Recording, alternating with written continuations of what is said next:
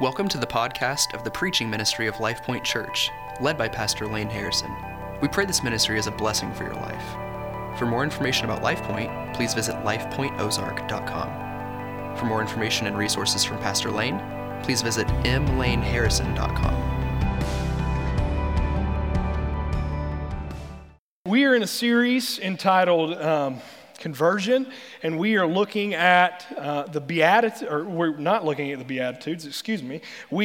Last year we looked at the Beatitudes of Jesus in the Sermon on the Mount. We are continuing in the Sermon on the Mount to look at how Jesus looks at every area of our life and basically says how life in righteousness in the kingdom fleshes itself out in everyday life. And so, like Pastor Lane introduced last week, conversion just means a change of character, a change of form, and a change of function in our lives. And that's what Jesus brings in our life as well. And Jesus, in the last couple of verses of Matthew chapter 5, Pastor Lane introduced that to us in verses 17 through 20. We saw how Jesus shows us that the whole Old Testament law and the commands of Scripture are fulfilled in Him.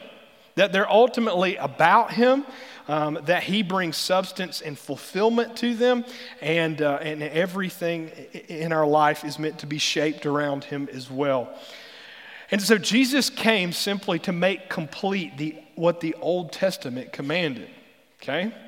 Jesus came to make a people whose hearts are alive to God, because that's what conversion is. That Christian righteousness then is greater than religious righteousness because it's deeper, okay? It is a righteousness not of outward conduct only, like rule keeping and those sorts of things, but it is of the inward attitudes of the heart, the character and form and function of our very lives in every way. And so Jesus goes on to show how this complete change in our whole life then works its way out in the righteousness of everyday life. That the righteousness of heart brought in conversion works itself out even in the little practical areas of our lives, okay? And this is what conversion is, okay? A complete change wrought in the righteousness of Jesus, okay? And so we just looked at a transitional season of life in the seniors in 2019. Let me give you a little insight into the season of life I'm into. So we're in a season in our household right now where we never tire of watching the same shows over and over and over and over again. At least the younger ones of our household, that is, okay? So I don't want to give the name away of this particular television show, but it involves 3 crime-fighting 6-year-olds who apparently have magical pajamas, okay? And it's apparently where nighttime is the right time where you can fight crime, and every episode has the same plot line, okay? So now that song's in your head, right? You'll be mowing this week and it'll be in your head continually. It just does not get out, right? Like those shows. And being the expert of sorts that I have become in this show, okay, here's the general plot line, okay, every episode. Something goes wrong, okay? The main characters encounter the source of this trouble, the protagonist, okay? But here's what happens. Every single one, if you watch this, one of them has their head somewhere else. One of them functions under some selfish aspect or something's captivated their attention and it sabotages the whole team. And then there's this transition point you'll catch because it's always a time to be a hero, okay?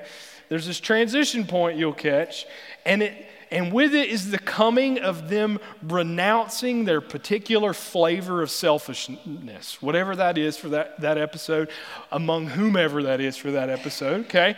And then they rejoin the team, they give, again, their unique contribution to the team, and they restore order, okay? But let's be honest, that's like all the shows, even the ones we enjoyed, right? okay? Same thing over and over. Because those are the ones you learn things from, right? Okay? All right, for me, Boy Meets World, okay? I learned stuff from Boy Meets World. And every guy, okay? Every guy had a crush on Topanga. I don't care who you are, okay? Those are all the same way, right? But this section of the Sermon on the Mount, Jesus is confronting the varieties of our self-righteousness, and he's calling us to renounce it for another righteousness, his righteousness, the true righteousness. And specifically, he's exposing the self-righteous religious leaders, okay? And it's easy for us to look down upon the religious leaders, right? All those Pharisees, all those Sadducees, okay? All those things, okay? All those scribes. But anytime we are functioning out of religious externalism, we are doing the very thing they did, okay? We are guilty of the same things they were guilty of. And so it's easy to look down upon them, but really we must look at the inward nature of our own hearts. Where are we like this? And so in exposing the self-righteous religious leaders, Jesus is showing us how we often function in these multiple flavors of self-righteousness that miss oftentimes the heart of even what the Old Testament's getting at, okay? Because Jesus roots the righteousness of the law in himself, right? What the Old Testament is saying is not contrary to what Jesus is saying, okay? All right? But oftentimes we, in our flavors of self-righteousness, will miss the heart of the Old Testament. And ultimately, Jesus calls us then to renounce our self-righteousness for the righteousness that he came to fulfill. And to receive it by faith and repentance. Okay? And so in this section, Jesus goes, like Pastor Lane did in verses 17 through 20, from a very broad understanding of the law and all of the commandments of the Old Testament, okay, to understand how we're to view the scriptures through him and ultimately as the fulfillment and authority behind them. Now he's going to drill down, okay? He's going to get a little bit in our business, okay? He's drilling down to show us specific instances, okay, of our character, okay, and in Scripture of how he fulfills them, okay, the commands. And in this passage of Scripture in Matthew chapter 5, verses 21 through 26, Jesus is looking specifically at the sixth commandment, which is do not murder. Okay, so let's go there together, Matthew chapter 5, verses 21 to 26 together. This is what our Lord says in those verses. Matthew 5, 21 through 26. You have heard that it was said to those of old, you shall not murder, and whoever murders will be liable to judgment. But I say to you that everyone who is angry with his brother will be liable to judgment. Whoever insults his brother will be liable to the council, and whoever says, you fool, will be liable to the hell of fire. So if you are offering your gift at the altar, and there remember that your brother has something against you, leave your gift there before the altar and go. First be reconciled to your brother, and then come and offer your gift. Come to terms quickly with your accuser while you're going with him to court, lest your accuser hand you over to the judge, and the judge to the guard, and you will be put into prison. Truly I say to you, you will never get out until you've paid the last penny. Holy Spirit, would you open our hearts and open and illuminate the truths of your word, that we might see and behold the wonders of your mercy and grace therein. Would you bring precision to our hearts, the areas of unrighteousness that we are abiding in, that we might have the healing and the trust and the grace of your righteousness to flow in. And it's in Jesus' name we pray. Amen. And so Jesus then opens this text up beyond what the religious leaders had focused on, okay? To show us three things, okay? I want to give you three really practical things, but before I do that, I want to give you the main point of this message, and this is this, okay? Jesus changes everything about how we think, speak, and act concerning others. Jesus changes everything about how we think, speak, and act concerning others. He's opening up the sixth commandment to us, okay? All right? And he gives us 3 really practical truths of the sixth commandment. And the first one is this: our relationship towards other people matters, okay? That our relationship towards other people matters, okay? When a person places their faith in Jesus to become a Christian, the Holy Spirit produces in us a change in how we see others, okay? That's what Jesus is getting at here. He encompasses the authority of the sixth commandment to root that reality. We're going to unpack that. The first quote of Jesus is this in verse 21. He says, "You have heard it said of old, but I say to you." That is not a quotation of the Old Testament. Jesus is not quoting to us the Old Testament and then opening it up to us. What he's doing is he is quoting their rabbinical tradition and then going to correct that with the true righteousness that is laid forth in the Word. We know this because notice he does not say it is written as he has said other places in Matthew. He says, "You have heard it said of old." So Jesus is confronting their long-standing understanding and interpretation of what the sixth commandment means, okay? All right? He's contrasting the original intent of the Old Testament with the popular interpretation of that day of the religious leaders. You see, they had taught that murder is what makes you liable to judgment. And Jesus is telling his disciples this: it's not just your hateful external actions that's condemning you, but your hateful thoughts and insults that seek to destroy another's life that actually makes you liable to judgment. It is your condemning heart that condemns you. It is the heart that Jesus is getting at that makes you liable to judgment. The New Testament in the Apostle John shows us this further. In 1 John chapter 3, verse 15, the Apostle says this: "Everyone who hates his brother is a murderer, and you know that no murderer has eternal life abiding in him." So Jesus deepens our understanding of the sixth commandment. It is not condemning just the act of murder, but the contempt of our fellow man that lies underneath that. Okay? So here's what Jesus is getting at.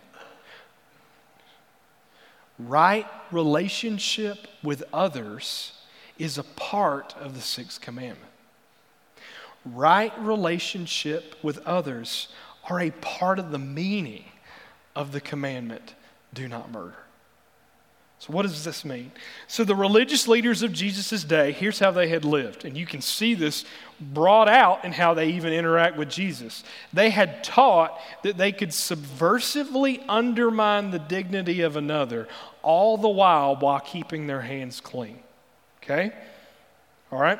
Jesus condemns them in this, and in Matthew 23, he says, this is like washing the outside of the dish and ignoring what's inside and then calling it clean, right? If you do dishes, okay, and you're kind of easily grossed out like I am by stuff, right? You know that the grossest part of the dish is on the inside, right? Just leave it sitting like that for a while and you'll see, right? Okay? That's what makes it clean, right? You clean the inside of the dish. But what they had been doing so much was saying, don't do this outwardly, and it reduced it to the simple action of the outside, the external, when the filthiest part of the dish that needed to be clean was on the inside. And so here's what we learn. Religion minimizes the sixth commandment to just the act of murder.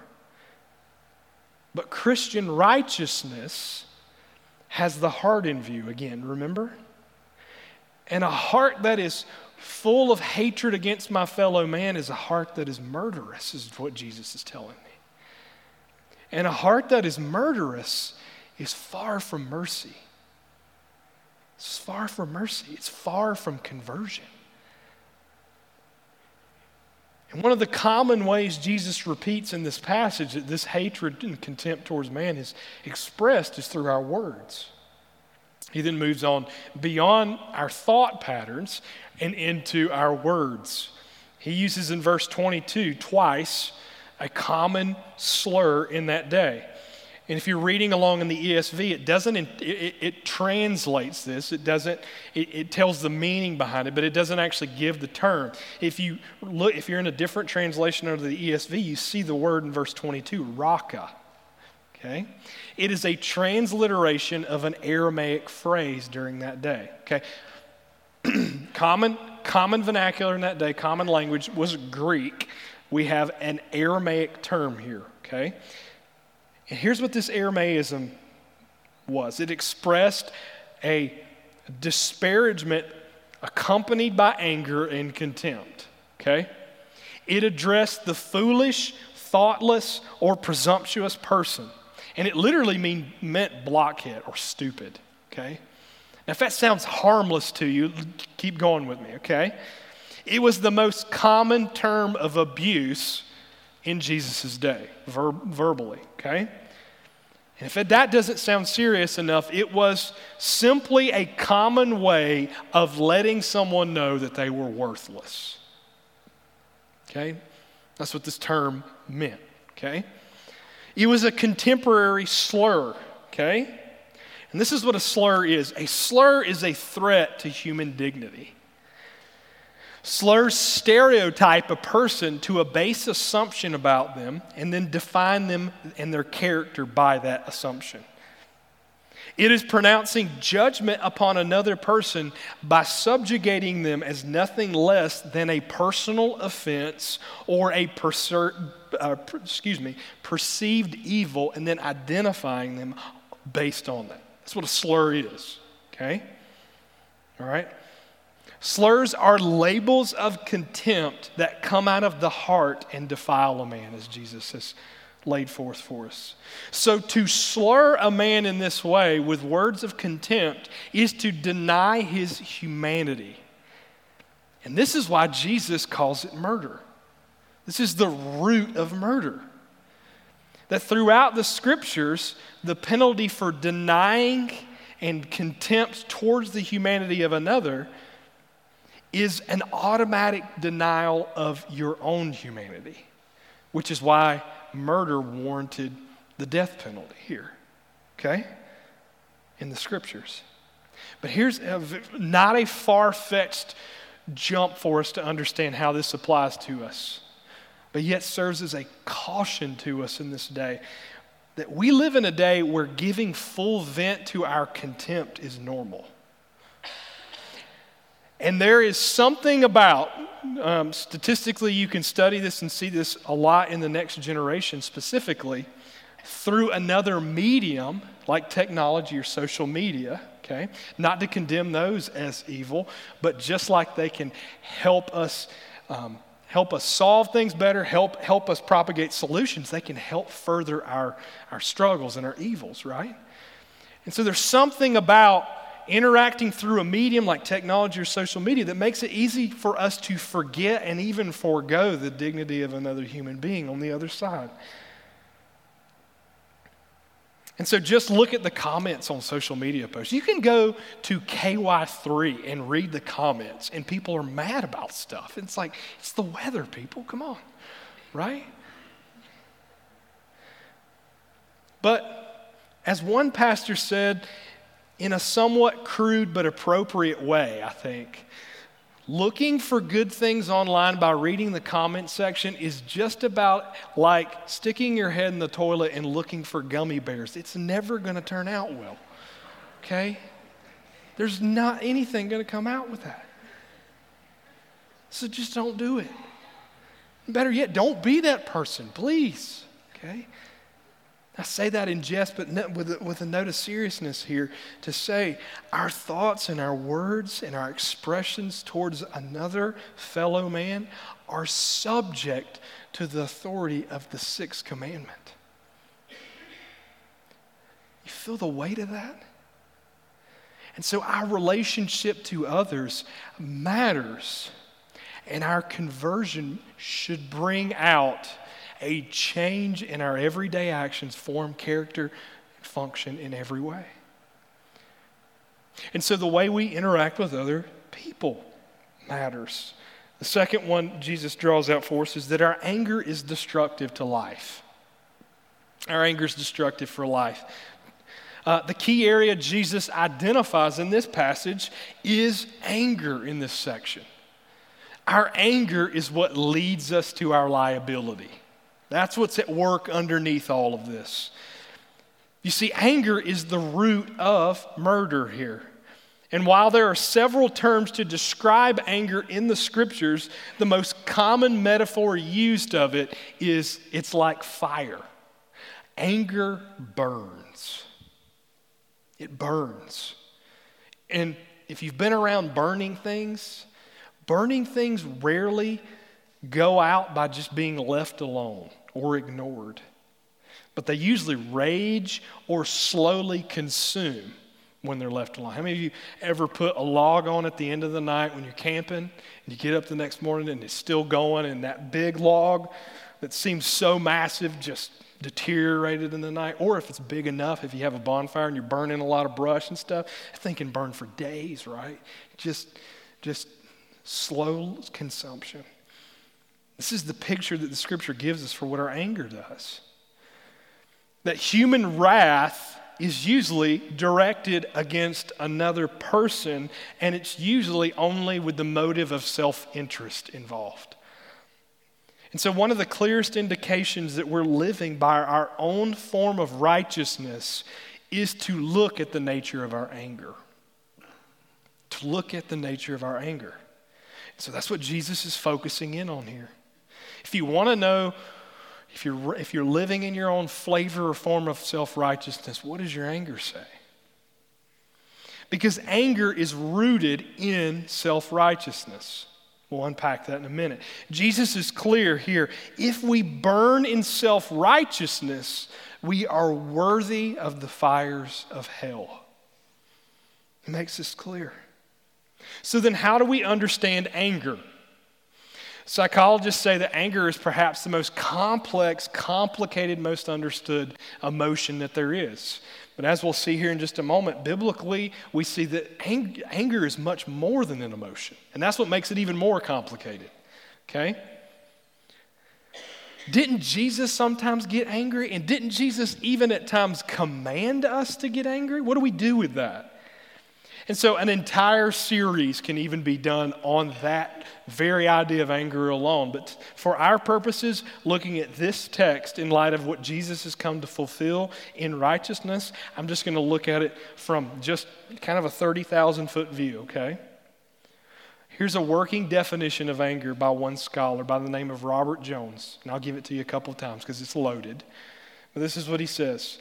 Anger is this: our whole-personed active response of negative moral judgment against perceived evil. Our anger is this: our whole-personed response, active response of negative moral judgment against perceived evil. So anger is something we do, not something we have. Okay? It's not just an emotion, but it is a whole-personed reaction. Okay? When you get anger, you don't just get an emotion. You get a whole package of beliefs, feelings, actions, desires, some of which you may be aware of, some of which you might not be aware of, and that rises up from within. So let me give you a few bullet points on human anger from a biblical understanding. Human anger is most of the time sinful. Human anger is most of the time sinful. All you have to do is look at the instances in Scripture to see this. Okay? Human anger is most of the time sinful. Sinful anger acts as judge. It institutes a moral judgment, right? It acts as judge. It indicts others, okay? Sinful anger is subjective, okay? It's against my perceived evil, okay? It's very subjective. Sinful anger is about me. It's reactive with my whole person response, my beliefs, my feelings, my actions, my desires, okay? So listen to some scriptural descriptions and cautions and teachings on anger. James chapter 1 verse 20 shows us that the anger of man is actually contrary to righteousness. James 1:20 says, the anger of man does not produce the righteousness of God. The Proverbs show us in Proverbs 16:32, it's not courageous. Whoever is slow to anger is better than the mighty, and he who rules his spirit is more mighty than he who takes a city. Lastly, probably most convicting of all is Ecclesiastes 7:9 that likens anger to cardiac arrest. Be not quick in your spirit to become angry, for anger lodges in the hearts of fools. And if you are one who is easily ruled by anger or has been ruled by anger, you know this to be the truth, right? That it just gets lodged inside of you. And it inhibits your ability to love and even really self-reflect, because its indictment is against others, so you can't self-indict or love because it's all rooted in your heart. It gets lodged in there. And so as one Christian counselor by the name of Edward Welch says, anger specializes in indicting others, but is unskilled at both self-indictment and love. Anger will keep you from love. And anger will keep you from a right assessment of yourself. So an honest assessment of our anger shows us how rare human anger actually is righteous. But unlike our destructive anger, God's anger is righteous because his reaction against perceived evil is the standard of righteousness. So his is a righteous anger. Okay? And so here's what Jesus is doing. He's calling his disciples to abandon the notions of self-righteousness bound up in their anger and to take up something else. Okay? And this leads me to the third practical thing that Jesus gives us. And he says this: you must seek reconciliation with urgency.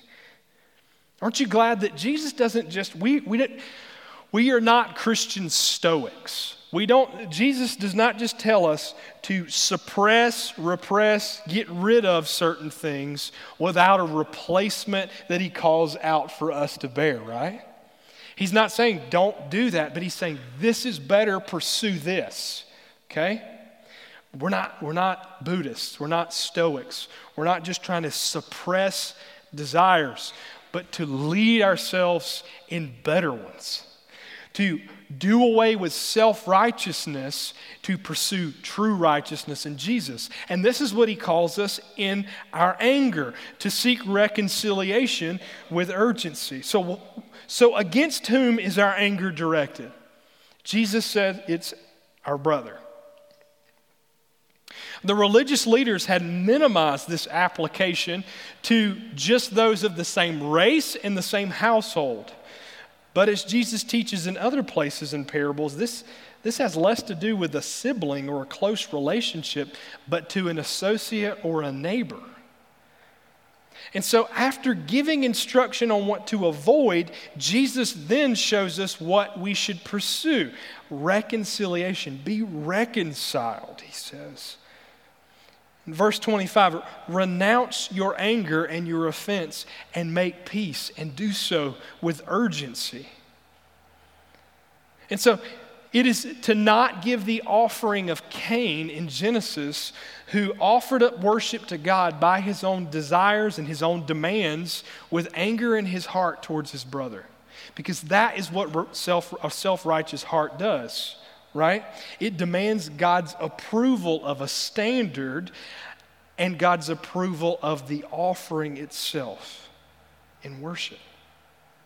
Self-righteousness tries to force God to sign off on our form of righteousness. even in our worship. But instead, we are to remove all basis for enmity in us, all breaks of fellowship, and then enter into worship.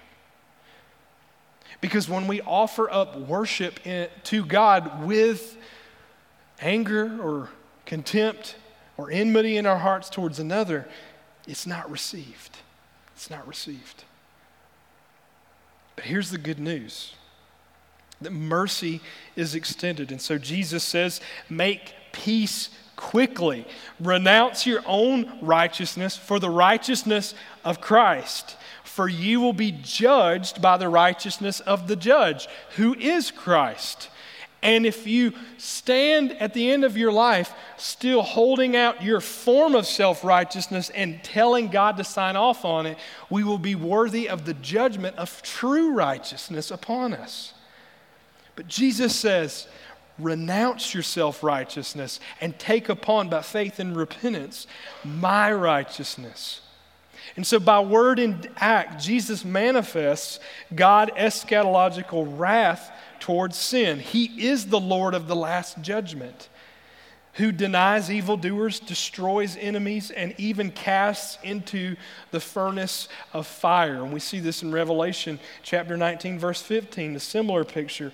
The same Lamb that comes under human judgment is finally the divine exerciser of judgment of those who will despise and reject his self-offering in the end.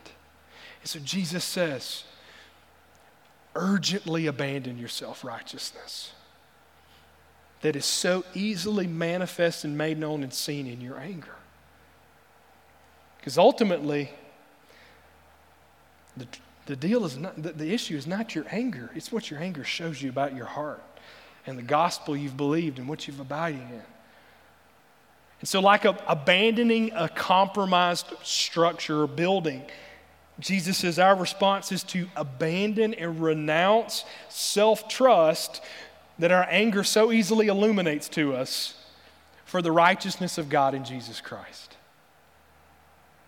So let me give you a personal application for me here. I come from a long line of what we call in the South hotheads, okay? There's a little more red behind the collar, okay? And my German lineage doesn't help. I don't speak German, but I do know friends of mine who study German. They tell me there's no exclamation marks in German because you just yell everything. There's no need for it. It's all yelled. It's all exclamatory.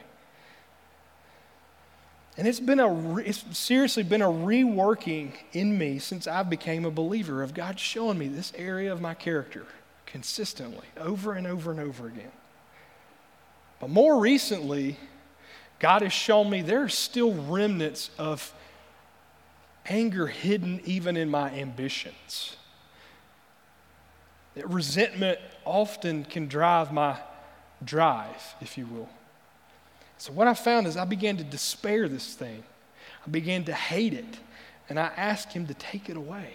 And I thought in order to have the character trait of gentleness, I had to abandon or have no anger at all. What I've come to find is this isn't what Jesus is calling us to. There may be sinful expressions of anger you will have to search out and repent of. There might be woundedness in your past that shaped this in you that you might have to let the Lord heal. But more than anything, it might be there because God wired you that way.